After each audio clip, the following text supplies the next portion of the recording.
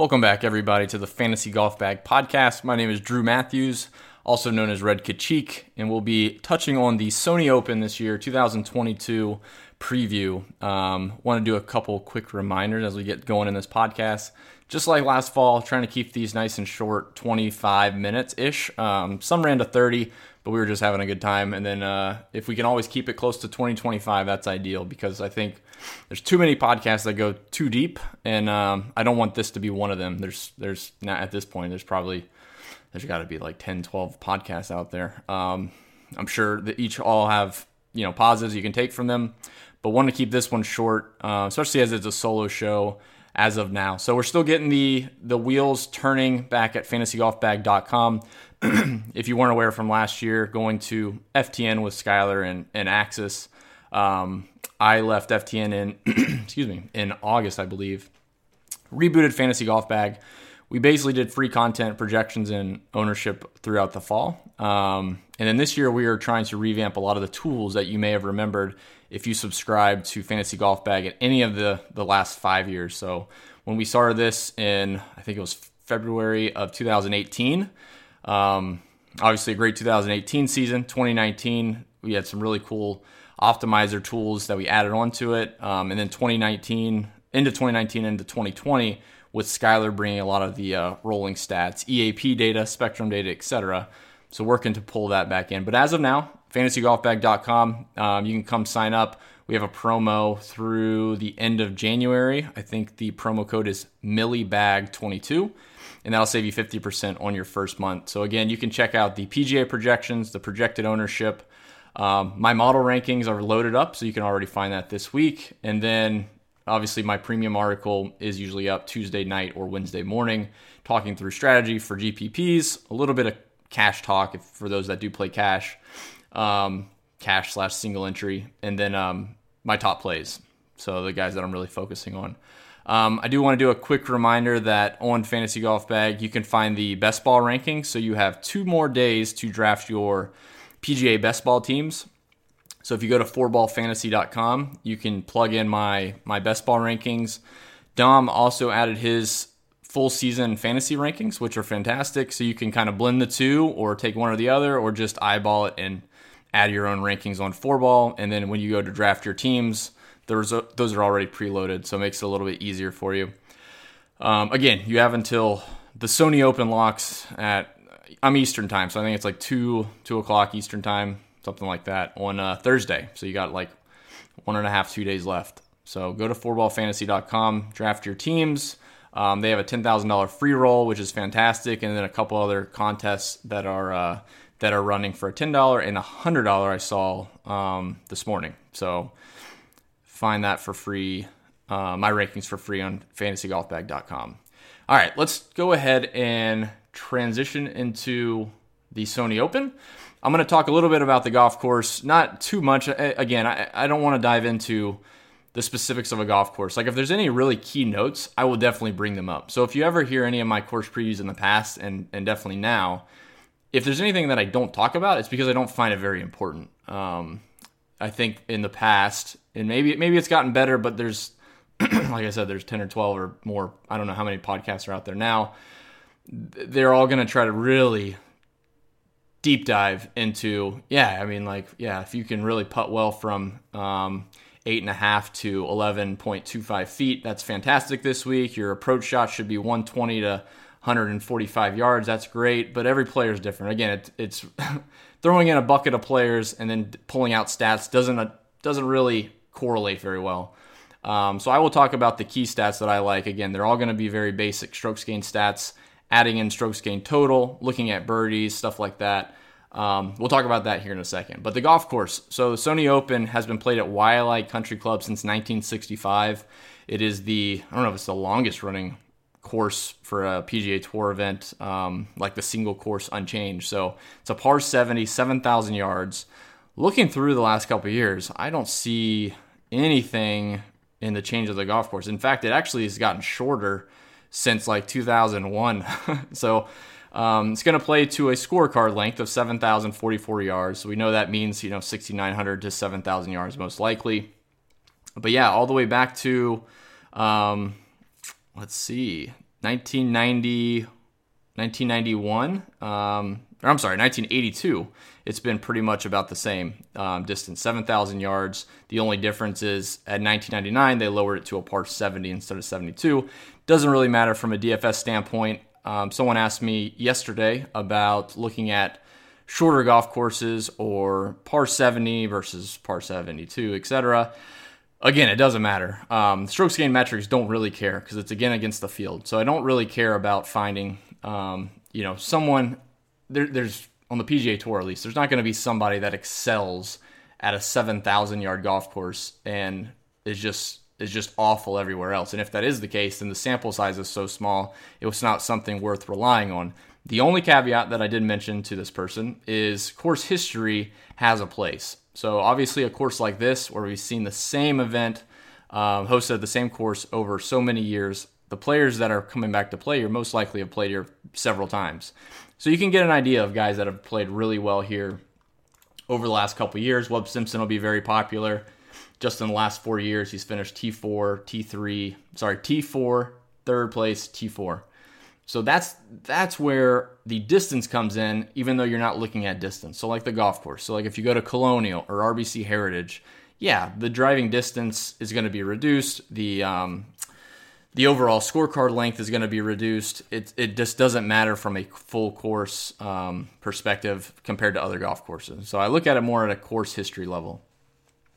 It's Bermuda grass, so I know that is fun to look at. We've seen Corey Connors putt extremely well here, and that's totally fine. So I think if you do want to look at Bermuda splits, that is fine. Otherwise, yeah, it's pretty straightforward. I think, and again, going back to the point of kind of overanalyzing stuff, I think the main, at least in the past, and I haven't listened to anybody this week besides Mayo, the old adage was par 72 down to par 70. You cut out a par 5, so now all of a sudden you don't look at par 5 scores as much. It's just, I think that's just a moot point, honestly. It does not matter to me because there's 2 less par 5s. Okay, just take those 2 birdies out of play. That doesn't make someone a good play to a bad play. It just doesn't work like that. So there's a lot of other factors that go into it. I don't think there's anything too important left on the golf course perspective. So yeah, the scoring is going to be pretty low. I have not looked at the weather yet, so I will plug in the Fantasy Golf Bag live stream Wednesday night at 8:30 p.m. typically is when we run it. So you can hop in the chat. A lot of guys in our Fantasy Golf Bag Discord are in there, and you can drop your questions about players or strategy, GPPs, ownership. A big thing from last week was ownership. I think that obviously with a no-cut, small field, DFS is going to be played against other people building lineups, obviously. So ownership is a big part of that. So we like to talk about some game strategy, game theory strategy. So again, we'll talk about the weather on Wednesday, but for the last couple of years, we've seen a 21 under par, 22, 27, 20, 23. Only once in the last 10 years was only once in the last 5 years was a winning score under 17 under par. Less than 17 under par was 11 under when Cam Smith won it. Really windy, rainy, if I remember. It was nasty. I'm pretty sure I remember that event. And he won in a playoff over Brendan Steele. So look for scores around 20 under par. Similar to last week, obviously just a par 70, so relative to par, it's not going to be as deep. You're losing 8 shots there to par. With that, let's go ahead and dive into it. So like I said, I mentioned the distance, 7,044 yards, par 70. Looking through a lot of my old notes and looking through the course logs, the average approach distances are still going to be pretty long from 150 to 200, which is kind of ironic. I think the par 5s play relatively short for the actual golf course, but the par 4s still are somewhat demanding tee to green. So I'm going to walk through, again, you can see the model rankings on fantasygolfbag.com. It's completely free right now, so you can go to, obviously, fantasygolfbag.com, click on model rankings, and you can view all these for DraftKings and FanDuel. Also, projected ownership and fantasy points if you want to plug those into Fantasy Cruncher or RotoGrinders or whatever optimizer you like to use. So I'll just go through my top plays for this podcast, and then I'll save my main stuff for my article. And then the live stream, I will put the cherry on top with kind of rounding into the guys that I like with the ownership. So the first guy I'll lead off with is Mr. Cameron Smith at 11-2. Pretty nuts that he is now priced at 11-2, the strongest favorite in the field, and the ownership's going to go along with it. So typically speaking, if the field, I wouldn't say it's weak. It's stronger than it has been in the past, but it's still like once you get below like 8,000, it's a little bit hairy. It's really tough for me to pay up for Cameron Smith. If he's going to be 20 to 25% owned, and if that is the case, we'll talk about someone else that's going to be a pretty significant value. But Cameron Smith is going to grade out well for everybody. No issue with him. Obviously won it a couple years ago. The problem is 11-2. Making that work, and his ownership's going to be high. So you're paying a premium, and you're paying a premium on ownership. So grades out well, not a huge fan overall. So the next guy that I'll talk about really quick is Mr. Webb Simpson, playing a little bit better. I think the narrative of course history, shorter golf courses, Webb's last finish was at the RSM, and he finished 8th. And then if you look through his course history, like I mentioned, the last 4 years, he has 3 top 4s. So I think Webb at 10-5 is an easier pivot at about half the ownership almost to Cameron Smith. In cash, single entry, anything like that, it's really tough between Webb and Sungjae, and I would probably lean Webb just off of the course history. It's really pretty close, but that's if I had to take a stand. Sungjae hasn't played poorly here. He's made the cut every year he's played it, but again, Webb Simpson T4. Third place T4 versus Sungjae M, 56th, 21st, 16th. To me, that's where course history comes in a little bit more. And the ownership isn't very different. Honestly, it's higher on Sungjae just because he played last week. Mark Leishman in 10K is the last guy I'll mention over 10K. So those are my main studs that I want to talk about. Cameron Smith probably won't be going to just because of the ownership. And the other 3, Webb is a priority, Sungjae M, Mark Leishman, and GPPs are my next favorites. Going down into the 9s and the 8s. So I only have 5 here in this range to highlight really quickly. Interesting point. So Corey Connors coming in this week would have been one of my favorites. Still is a favorite. Like I still like him at the price. 9,600 is not bad with his course history. But it's interesting to see how he's played this golf course compared to other courses. So we know him for his ball striking. Every week he plays, his ball striking is phenomenal, elite level, and the putter lets us down, lets him down, etc.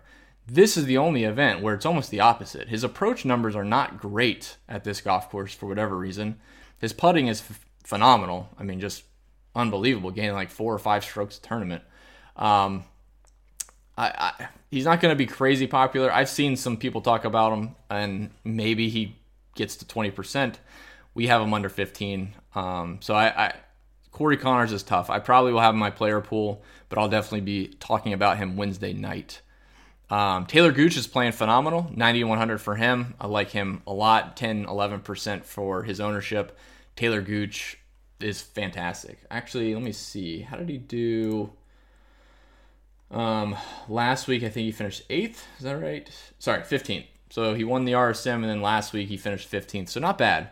His course history here isn't great, but again, I like, if I'm going to pinpoint on some stats, talking about approach on this type of golf course, I don't think distance hurts you necessarily. But obviously, the irons for a par 70, 7,000-yard golf course, that's going to be more of the weight than off the tee, obviously. So Taylor Gooch at 9,100. Russell Henley, seeing some buzz around him at 8,500. He grades out very, very well. And then, let's see, the last 2, Maverick McNeely and Charles Howell III. Charles Howell III's course history here is also kind of dumb. And I think, let me find it really quick. So, yeah, Charles Howell's basically dead on the nuts at 8K. And his last 3 years, he's finished 8th, 12th, 19th. I would probably take a 12th, a 15th, a top 15. Honestly, standing at it now, I'd probably take the T19 as well. But 8K for him seems a little bit steep, but his course history has been phenomenal here. And these guys that have been around the tour since, Charles Howell's been playing on tour, since 2006, something like that. There's going to be a lot of course history for these veterans, if I can even dare say Charles Howell's a veteran, but he is at this point. And then, like I said, Maverick McNeely at 8,300. This seems like a good track for him. 7K range, and then I'll touch on just a couple top 6K guys, then I'll leave it for my article. And the Discord chat, we're going nonstop in there, so you can join the Discord chat for free. You can find that on the website, a link in the sidebar. Let's talk about the 7Ks. So interesting guys. Maybe I'm baking in course history a little bit too much. If I go down to, let's say, Keith Mitchell, he's played here 4 times, and he's got a two top 16s, a 25th, and a missed cut. I mean, that's, again, kind of like Charles Howell III. If I take like a T25 for him right now, I'll probably do the trick. His recent form is not great. Let me find him. Yeah, so his best finish ending the fall was at the RSM. He finished 12th, which is kind of like a home course advantage for him there. But he finished the year T56 at Mayakoba, T41 at the Houston Open. That's probably one of my favorites in the 7K range in terms of GPPs. He should be coming in under 4% owned.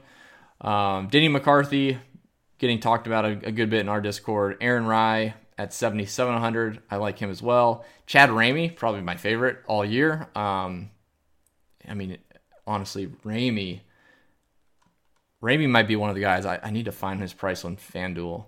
But Ramey at 7,100, he might be one of those guys. Definitely in cash, based on how well he played last year in the fall. Man, yeah, Chad Ramey at 7,100.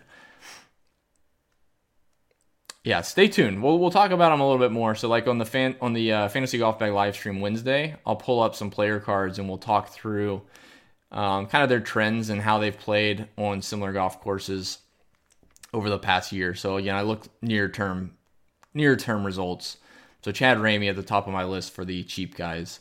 Adam Long is there, and then Alex Smalley is also a good value play at 7K. Going down into the 6s really quick, and then we'll get you guys out of here. Hayden Buckley is a good play. Cameron Young, Max McGreevy, and then Rory Sabatini, the Serbian at 6,900. Slovakian, Serbian, one of those. And that's pretty much it. There's some cheap guys that are going as, showing us strong values, but I'm not that interested in chasing the cheap ones. A couple of those names is like Chan Kim, Jim Canoes, who's coming back from injury, I believe. Jim Furyk's down there, Mark Hubbard. Mark Hubbard's all right. I played a good bit of him last year in the fall.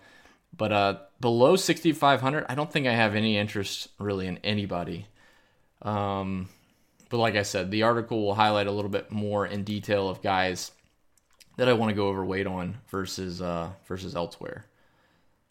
All right, we are at 20 minutes almost on the dot. So appreciate you guys tuning in to the Fantasy Golf Bag podcast. A quick preview of the Sony Open. So hopefully this helps a little bit as far as like diving into the players. Again, I just talked about 15 guys. It's very wide open on this week. Our first week back, the biggest takeaway I want you to have is similar to last week. People can be very high on certain players going into an event.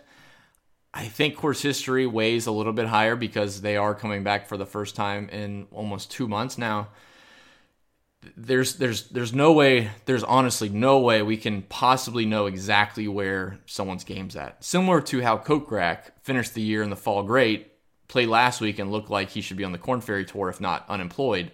And then this week, he's probably going to fit the bill like a Kevin Na when he won, where he played awful at the Century Tournament Champions, and then he won the next week. So Kokrak, keep an eye on Kokrak. He's going to be a fun one to play in GPPs. Basically, if you want to take it in a small sample, the Justin Thomas situation last week. So in my article, Justin Thomas was my number one guy. I wanted a lot of Justin Thomas as a high-end spin. Rahm was close, but I still like JT's course history. Thursday, you would think, man, you can't be any further from cashing with JT shooting 75 or something like that. And then he shoots 60, 61. I mean, phenomenal play over the weekend. That's kind of the attitude I want to take towards a Kokrak or anybody else in these first, we'll say 3 or 4 events. Take it with a grain of salt. Wait until we actually see where these guys' longer-ish term form is, and then we weigh it. Right now, Kokrak playing last week, that doesn't mean anything. 4 rounds on that golf course, who cares? He honestly probably shot himself out of it. He got drunk every night after that. He didn't care. He's getting his paycheck. I don't even know what last place pays there. It's got to be over $100,000, or close to $100,000. So, semi-rant, I apologize. Take the results, the recent results, even going into next week. Like, take these recent results kind of with a grain of salt. Don't just hold it to the numbers. They're not going to hold as true as you want them to. Same with Cameron Smith. I mean, if you take it to the other extreme, Cameron Smith should be a lock this week based on how well he played. And we know that's not the case. We know he's going to have higher ownership. The price is elevated. There's a lot of things that go into it from a DFS perspective. Again, this is a DFS-centric podcast, not a betting podcast. I will have a betting card up on Wednesday. But yeah, definitely take into consideration that there's going to be some volatility the first couple of events back for these guys. Traveling, all kinds of stuff. So apologize for the semi-rant. I appreciate you guys listening to the Fantasy Golf Bag podcast. My name is Drew Matthews. You can find me in the Discord. You can find me on Twitter at RedKidCheek. And hope you guys have a fantastic week, and we hope to see you Wednesday night for the Fantasy Golf Bag live stream. Take care and good luck. Bye.